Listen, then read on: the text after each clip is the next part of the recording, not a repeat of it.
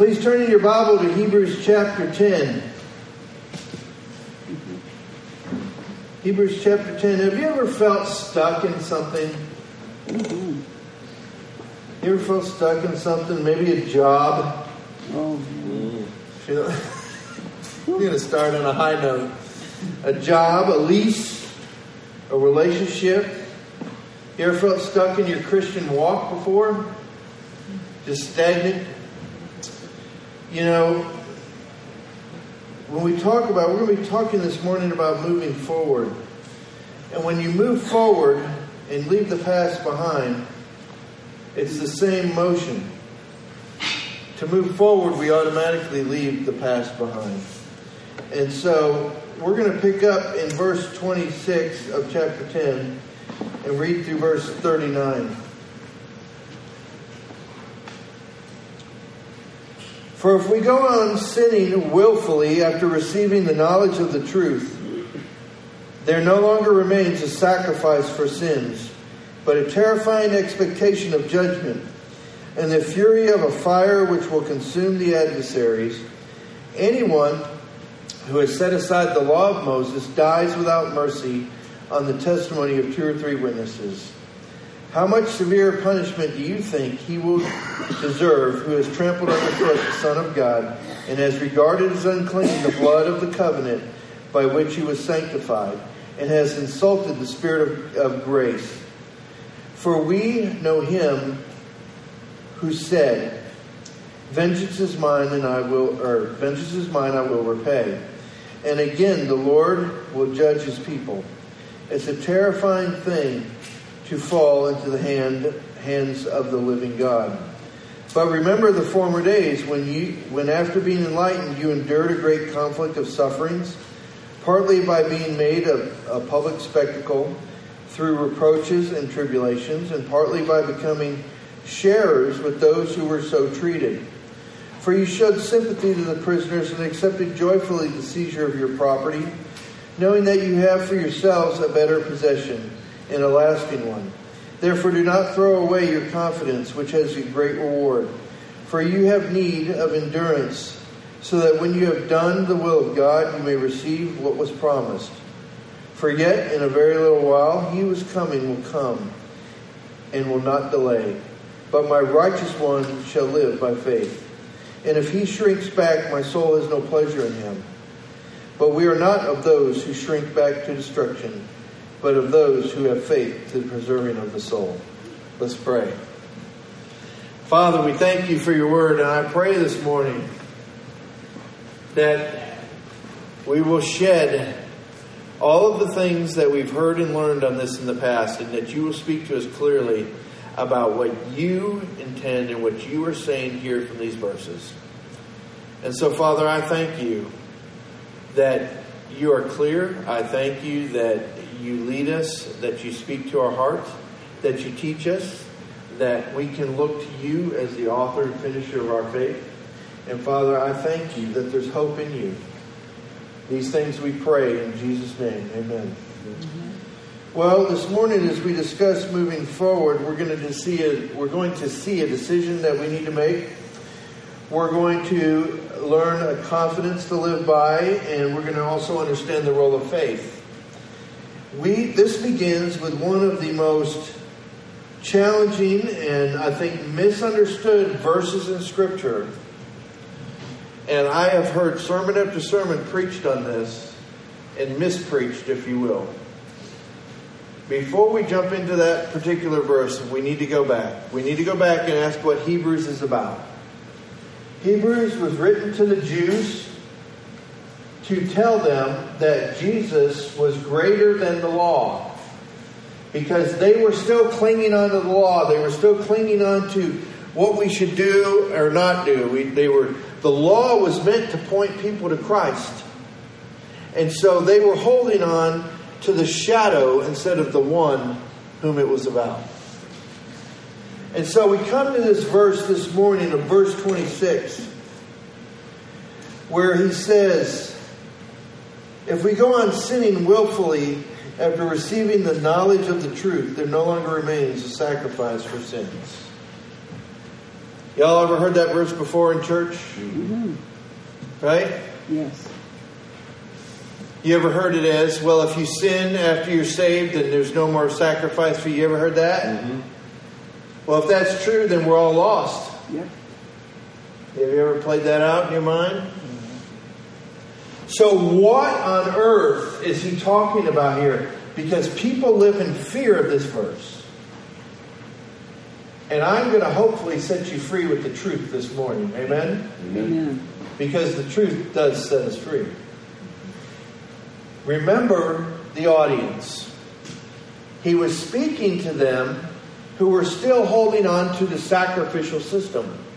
He was speaking to people who were holding on to the law, who were still making sacrifices for their sins.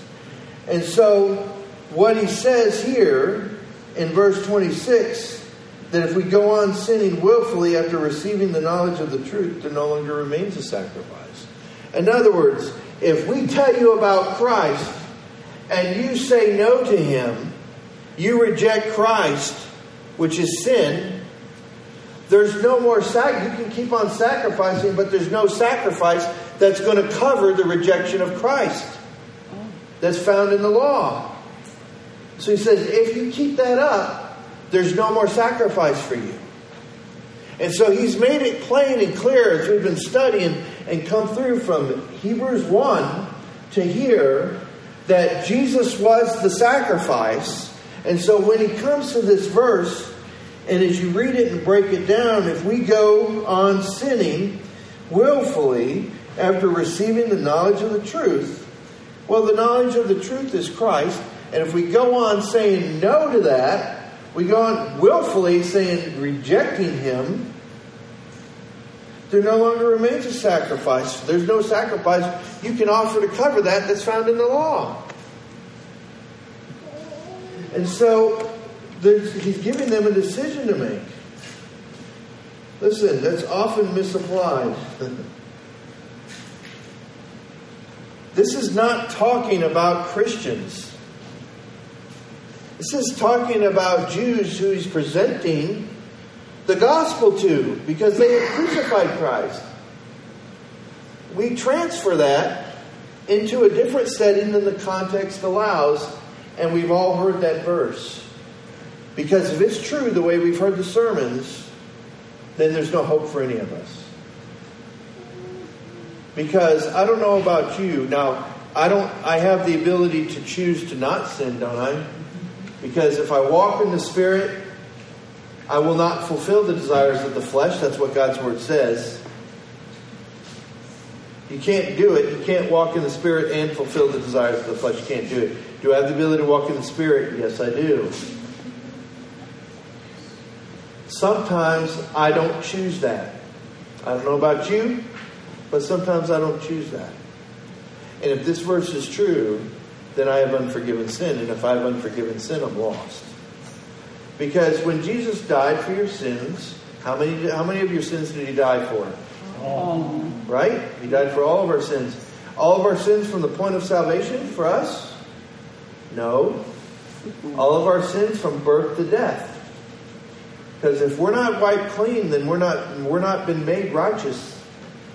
We haven't received the blood of Christ that washes us from all sin.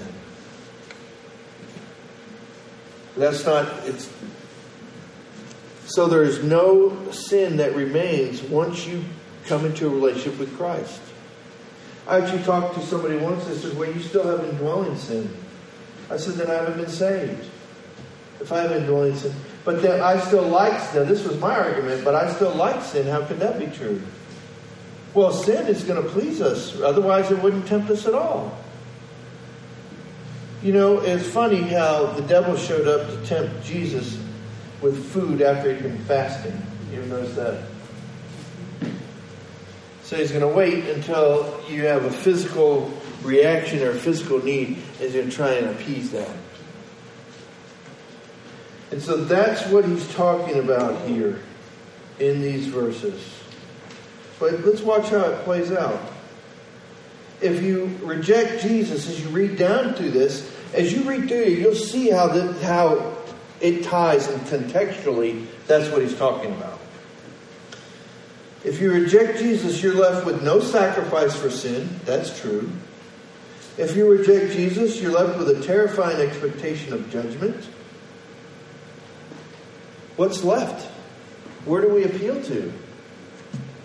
What do I have hope in? If I don't choose Jesus Christ, I'm left with the law that never removed sin, ever. It was a covering for sin.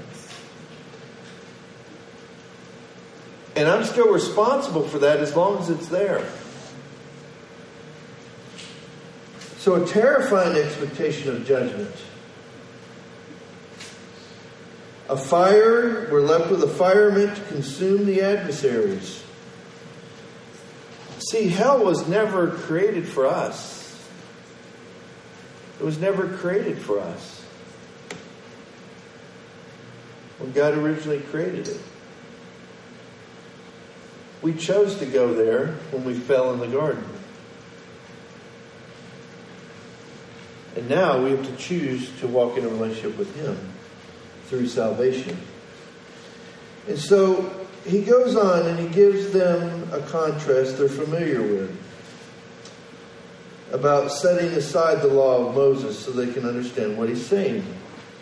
He says, if you set aside the law of Moses, you die without mercy. See, this is where their hope was. He begins to address their hope. He said, if you reject the law of Moses, you die without mercy. And they're like, yeah, that's true. They're connecting with what he's telling them. He's meeting them where they are. And then he says, if you die, you're trampling underfoot the Son of God, rejecting His blood as unclean and insulting the Spirit of grace. How much of a severe punishment will you see? So he runs these parallels. If you reject the law, then there's punishment for that. But what happens if you reject Christ? If you reject the very God who gave us all of this, the one who came as a baby, lived a sinless life and offered Himself as a sacrifice for you, what will you face? They understood it here. The problem was they had rejected who Jesus was. But the Holy Spirit's effective, isn't He? The Holy Spirit is sent to convict hearts, to reveal the truth of God, to lead us to Him. And even the worst of the worst can be reached. It's like, wow, if you go back and you look through the lineage and the people that God picked, these people were not... We have this idea of moral superiority today. None of them would fall into that. Here's David, he checks out, this woman on the other, and he takes her for himself and sets her husband up to be killed. Well, God can't use me. You don't know what I've done. Well, wait a minute. Jesus is going to sit on the throne of David. It's not about what we do. We don't earn a spot because we're morally superior and we become pleasing because of all of good behavior. You know why I'm pleasing to God? Because I'm in Christ and He's in me. Amen. And when I allow that to flow out, the behavior is a naturally beneficial behavior to those around me, and it honors the Lord. You don't do the behavior to become this. You realize who you become, and the behavior is natural. That's how it works. It's backwards. We've taught this stuff backwards. I would rather connect. Can you imagine? Shouldn't my heart be to connect you into a living, vital relationship that I'm out of the way, where you're communicating with the God of the universe and He's communicating with you in the moment with the things that are going on around you. You're hearing His voice and you're saying yes, and you're experiencing these moments with Him, and He's doing miraculous things in front of you, like allowing people the freedom to be honest and safe and lay down their arms and turn to Him in faith, or at least contemplate it. Where sometimes we don't know why, but we just weep with those who are weeping, and rejoice with those who are rejoicing because God is using us in that situation. Isn't that the goal? Instead of just getting correct behavior. God doesn't want puppets. He wants a relationship. You hear that all the time. We hear that all the time in Christian life today. And then we tell you how to have a relationship, and it's all surrounding behavior. You know, I loved what Luis taught on for men's breakfast. Or he brought. Or no, it wasn't Luis. It was Dwayne. Dwayne taught on being silent. So we didn't talk all that much at men's breakfast yesterday. But he taught on being silent. And allowing the silence of let God speak. Or not speak, just being there with Him. You know, you remember when you're first getting married and you just can't imagine not having anything to talk about. And then one day you're riding in the car and nobody's saying anything, but it's okay. That the silence is a blessing. Because I don't have to say anything. We're okay just being there together. Have we gotten to that point in our relationship with God? Or is it all 911? God, help me with this. God, fix this problem. God, do this. Can you do that? You know, can you make my life better? Listen to me. My life, I discovered real life at the cross. It is not His goal to give me an easy ride. It's not. Show me that in Scripture. If you show me, I will stand here and tell you I was wrong, and here's the verse, and here's why. He said, in this world you will have tribulations, but be of good cheer, I've overcome the world. If the world hated me, it will hate you. And we don't want that, so what we do is we hide Him. We don't let them know we're a follower of Him because they'll attack us. And then we wonder where the power is today. Listen, the power is somebody who's completely convinced and in love, sold out to Jesus Christ. And we don't care if the whole world hates us because we know He loves us. And so we have to make a decision whether we love the world more than we love Him. And we, in this setting, we would always, no, we love Him more. Does our behavior say that? Does our response to Him say that? Because talk's cheap, isn't it?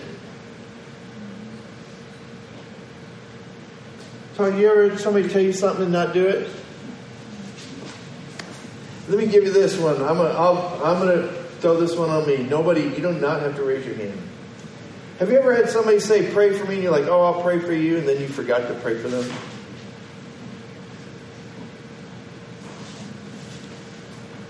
I have.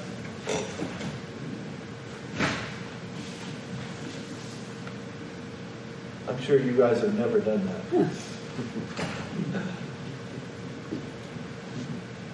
And so that's an area I have to work on.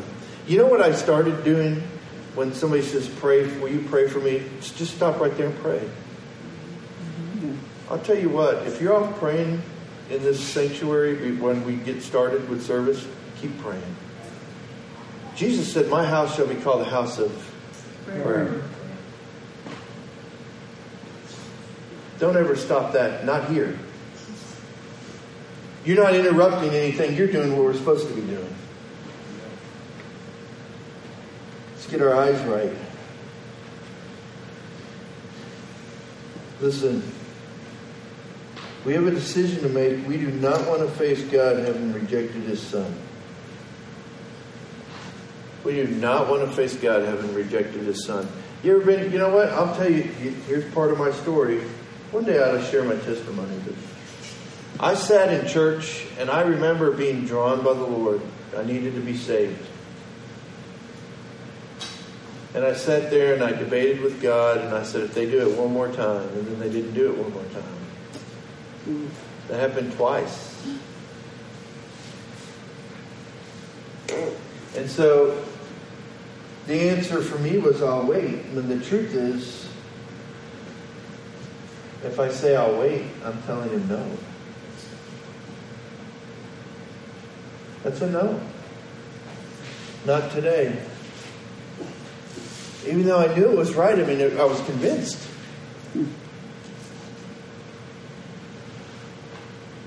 But luckily one day, I shouldn't say luckily, but thank God, he never gave up on me.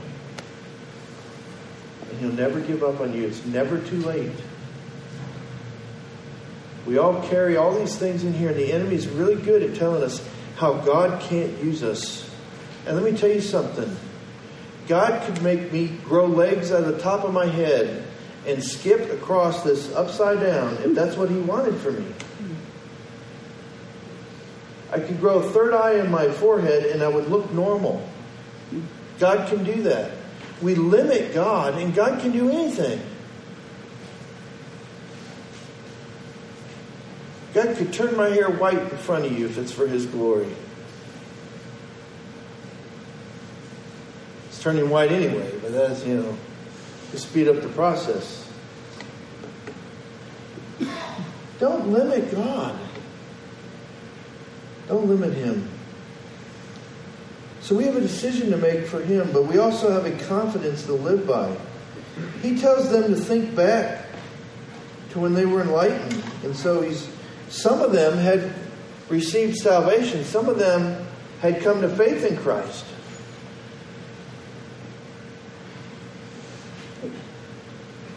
And he reminds them what that was like. He said, you endured great conflicts of sufferings through reproaches and tribulation, and by your associations with those who were treated that way. So some of it was directed at you, and sometimes you were treated that way because you hung out with these people. And so that what that tells me is they were not ashamed. They weren't ashamed to take a stand for Christ. Have you ever thought, well, I don't want to take a stand for Christ because people kind of know where my failures are. They've seen. Anybody here ever lost their temper? Other than me. They're all on this side. Did you notice that? Don't notice that. All of us. I'm glad I was standing over here when that happened. We've all lost our temper. Anybody here ever said anything they wish they could have taken back, like as you were saying it? Right? Any of you from this morning? No, just kidding. Right? Things happen. And then the Spirit begins to move and we go, well, wait a minute. I can't say anything now. They saw that. They saw the ugliness. Because we kind of try to hide that, right? We get all prettied up. We want you to see the best side of us. And the truth is, when we rely on our flesh, it's ugly. And I'm gonna hopefully release you from that. When people say, when you hear that voice, well, they'll know, they know what you, and that's going to make Christ look insufficient. No, that's why Christ is sufficient. Those are the reasons that I needed him. Because I still fail. I still make those choices. Even though I don't have to. Sometimes I do. And so let them bring the charge. Don't stop sharing the story. Don't stop preaching the gospel. Don't stop telling people because you messed up in front of them. Own it and tell them that's why Jesus loves me. And if he can love me in spite of that, even you saw it and he still loves me. Maybe he can love you too.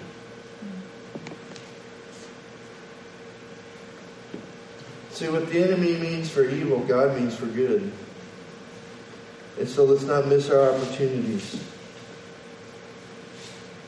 He said that they showed sympathy to prisoners. Boy, prisoners don't get a lot of sympathy, do they? We kind of write them off as society's, incarcerated. And there's not a lot of sympathy for them. It was a decision that they made at one time. And there's some of them that truly regret it. And there's some of them that are paying with their life for a moment of dumb decision.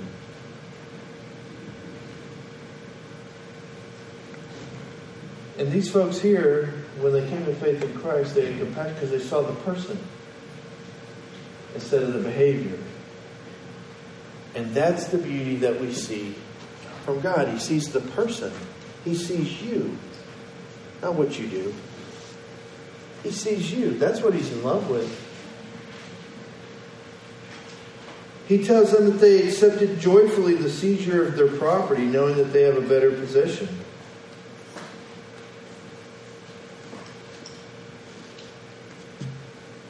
That's kind of a tough one, isn't it? Yeah, you can take all this from me with joy. Doesn't seem almost ridiculous. But you know what? You know what I found? We are way too tied to this world. Yes. We are invested here with all the stuff and garbage that's here. If you want to know how bad it is, Thanksgiving night, go down and ride by Best Buy.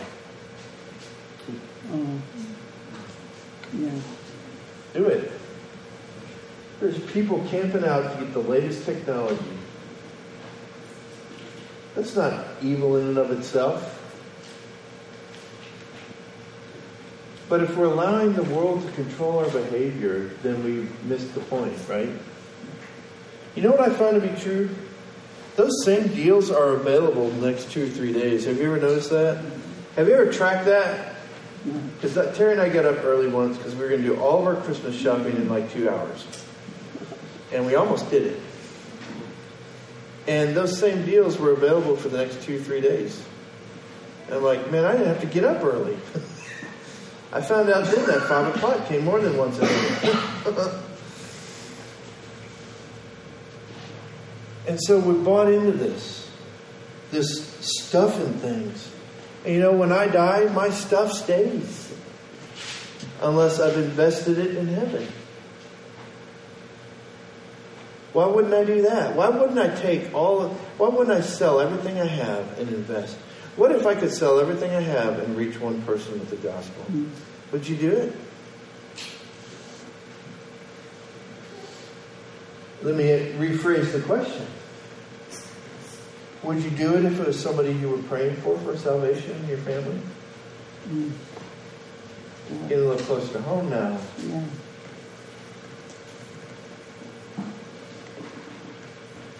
Realize this. What if it was somebody that wasn't in your family, but they're in somebody's family? Mm-hmm. And somebody's been praying for them.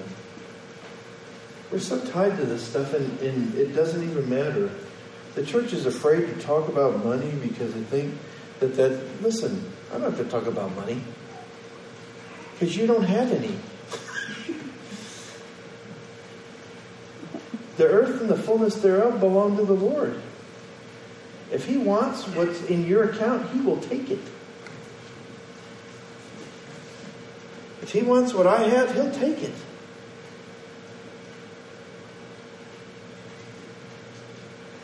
But He gives us responsibility over things as stewards. A lot of people don't even, that's not a word that's used a lot today, is it? This is not meant to be a sermon on tithing.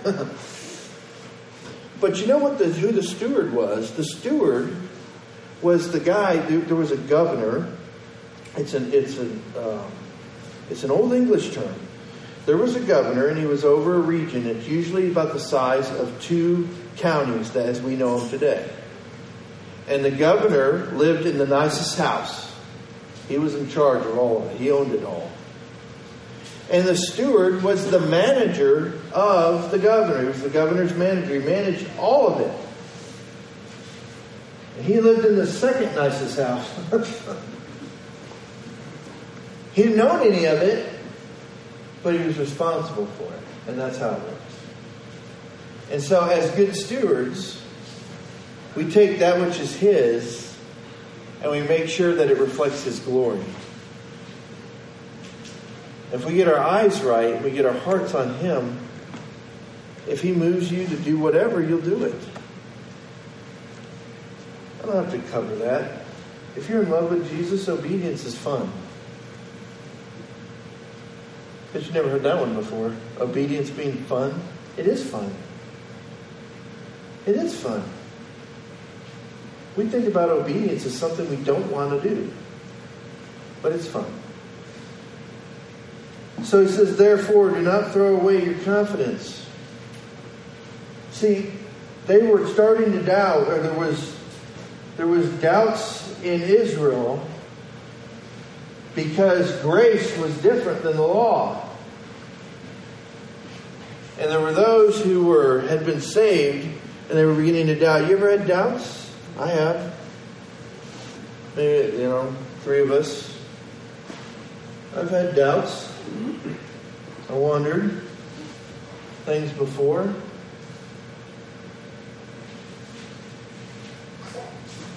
And so they had doubts.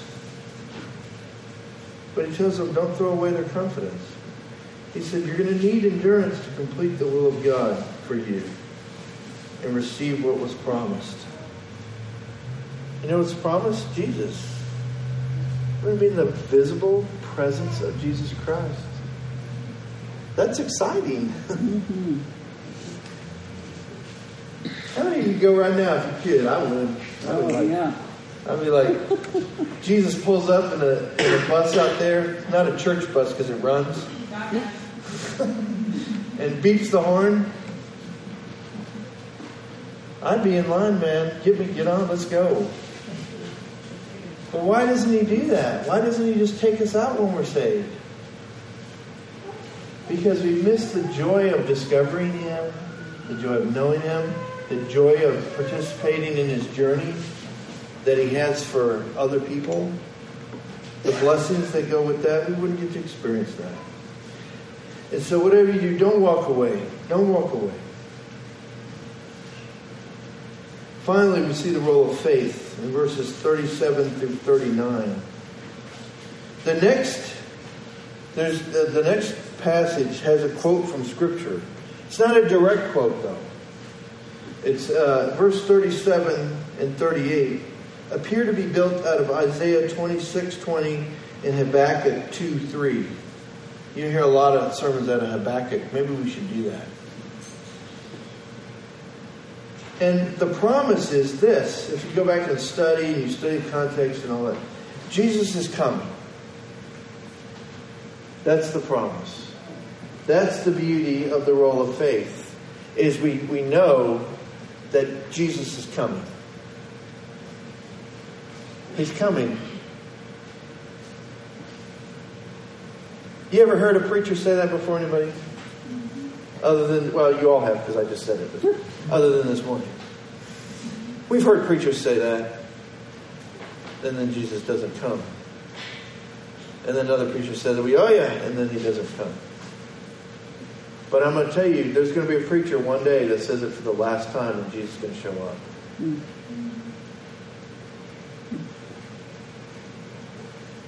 Whew.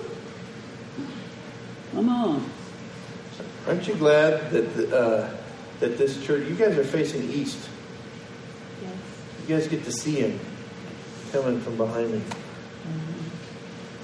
I just realized that. Awesome. That this church faces east. Isn't that crazy? God knows what he's doing. And so Jesus lives by, and it's interesting because he says that Jesus lives by faith. And if he shrinks back, the Father has no pleasure in him. Well, because without faith, it's impossible to please him. And then that bothered me a little bit. Why does Jesus have to live in faith?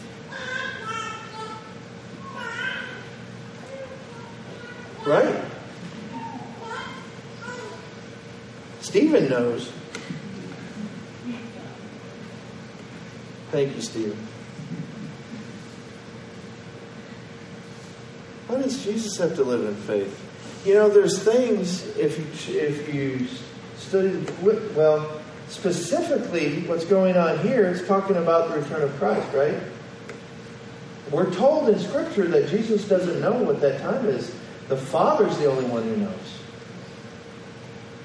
So he walks in faith, trusting the Father that He's going to tell him when the time is and He's going to return.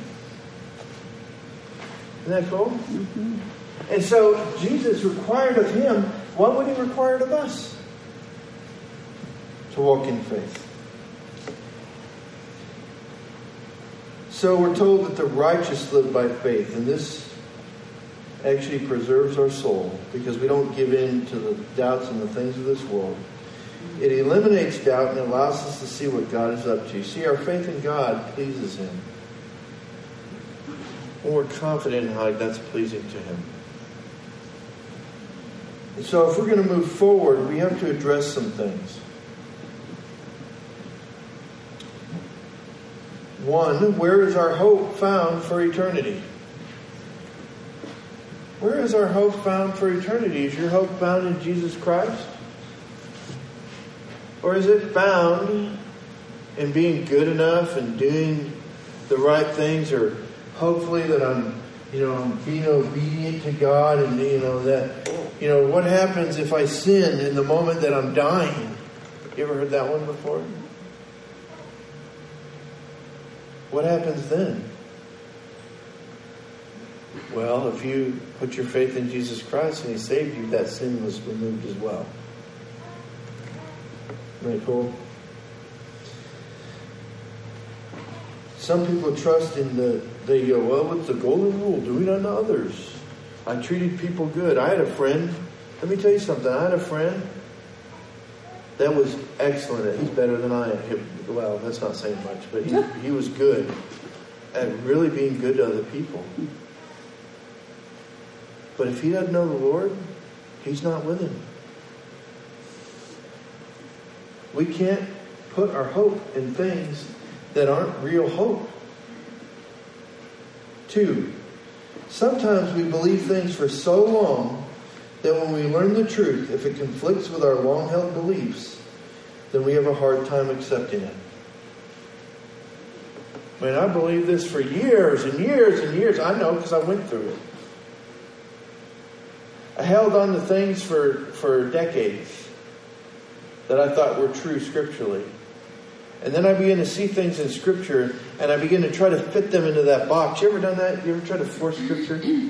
And you know it's not, something's not right, and it's not fitting, and you think you just dismiss it as your understanding? Well, maybe it's not your understanding. Maybe it's this here. The length of time you hold a false belief does not make it true. Ladies and gentlemen, if you leave with nothing else today, I hope you leave with this. Seek truth. I don't care if you grew up Baptist. I don't care if you grew up Lutheran. I don't care if you grew up polka dot. Seek truth. The only reason I am what I am is because I think it's the closest to the truth that I've found. If polka dot was closer, I'd become polka dot. Polka Dot Baptist Church. Maybe we should do it just to see if somebody... Well, then I'm still a Baptist church, right? New Life Polka Dot. Because the truth matters. We're living in a day and time today that the truth no longer matters. Only winning matters. And lies are told to gain an advantage.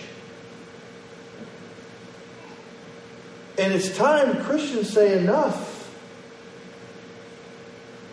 Because if we lose the idea of absolute truth, or that truth matters, when we go and share the hope of the gospel with people, they're going to say, why?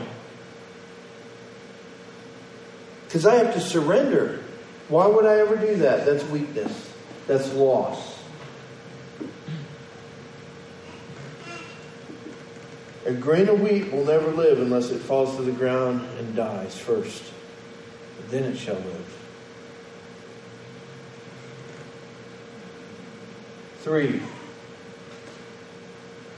This seems like an obvious answer, but it's not as obvious as you think. Do you trust God more than yourself?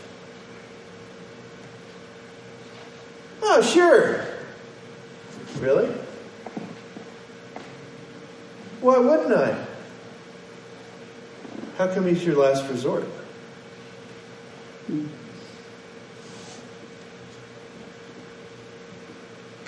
How come he's the last person you talk to and not the first person you call? How come you don't pray to him first before you tried all your solutions to see what he wants?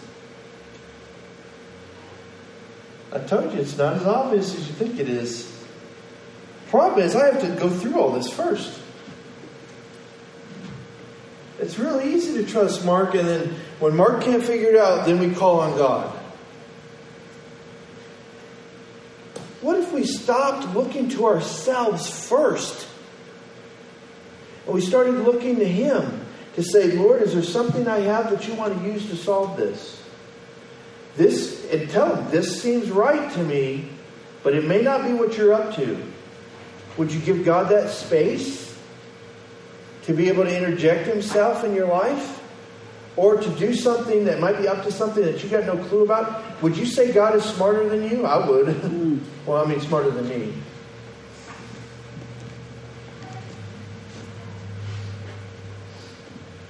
And so why would I trust somebody less intelligent first before turning to the one who created the world? How come these things are this way, or this is happening in my life? I don't understand it. Maybe that's because the Lord wants to see your faith. Because if we understand everything and we respond to our understanding, there's no faith involved. You can't have faith and full information at the same time. Faith is the evidence of things hoped for.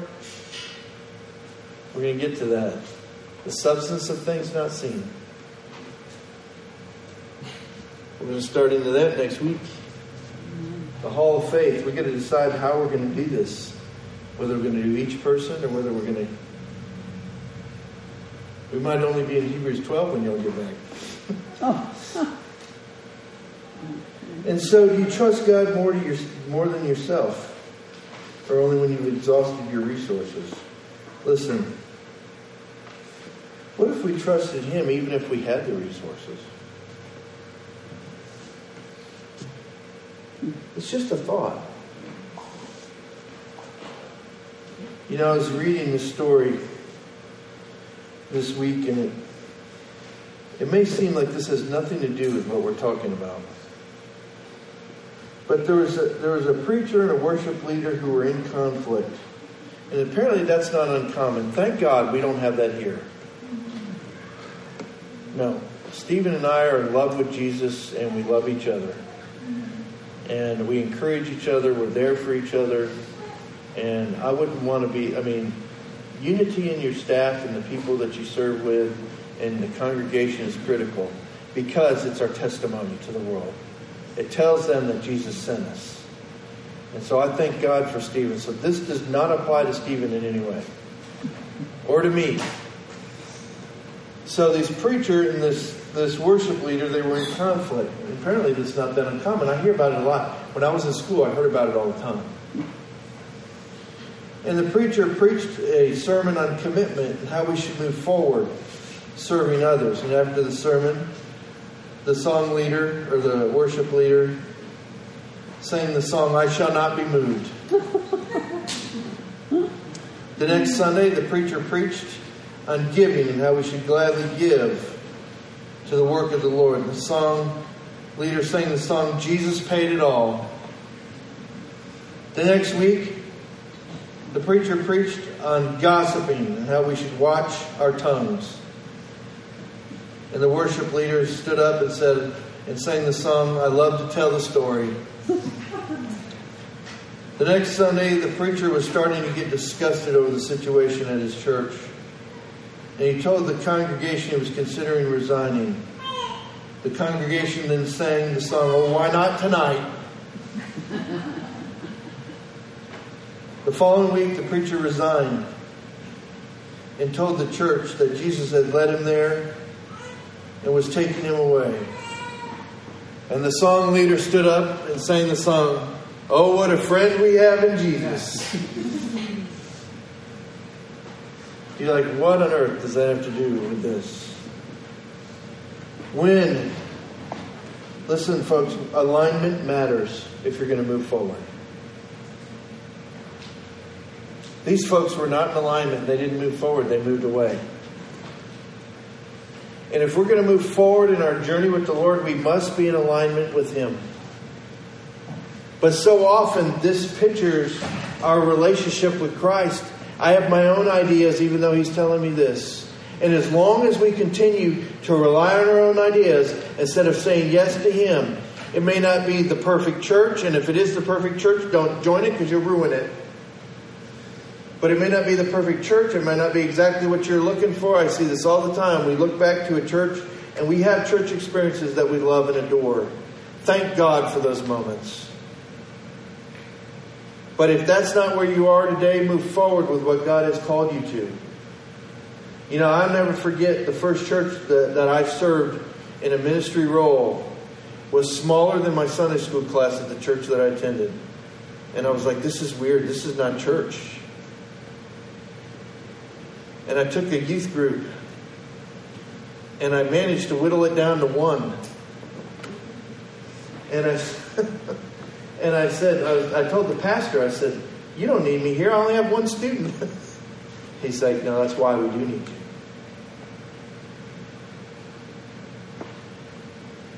And then God did some things in our life. We moved across the country back when all the nuclear plants were going to melt down in 1999.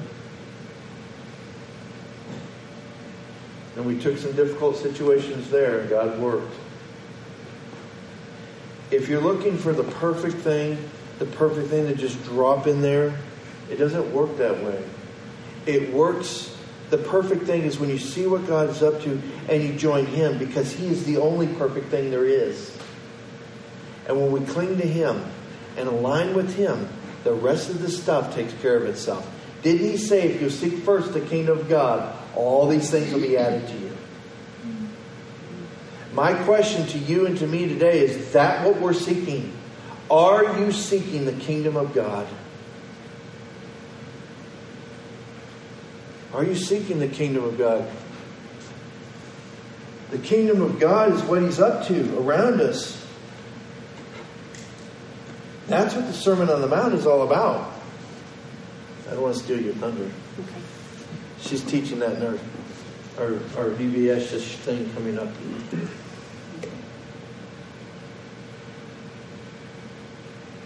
And so are you seeking the kingdom of God? Or are you seeking for God to just make your life better? It doesn't fill seats, but it's biblical. And if I'm wrong, you show me. I tell you, if you show me, I will stand up here and say I was wrong. Because I'm not the authority here. He is the authority. I am under authority, just like you guys are. We're all under His authority together, seeking Him arm in arm, in love with Him and in one another.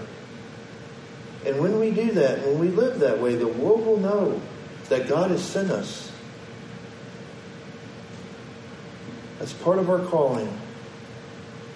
And if God's called you to do it right, to do it His way, we welcome you.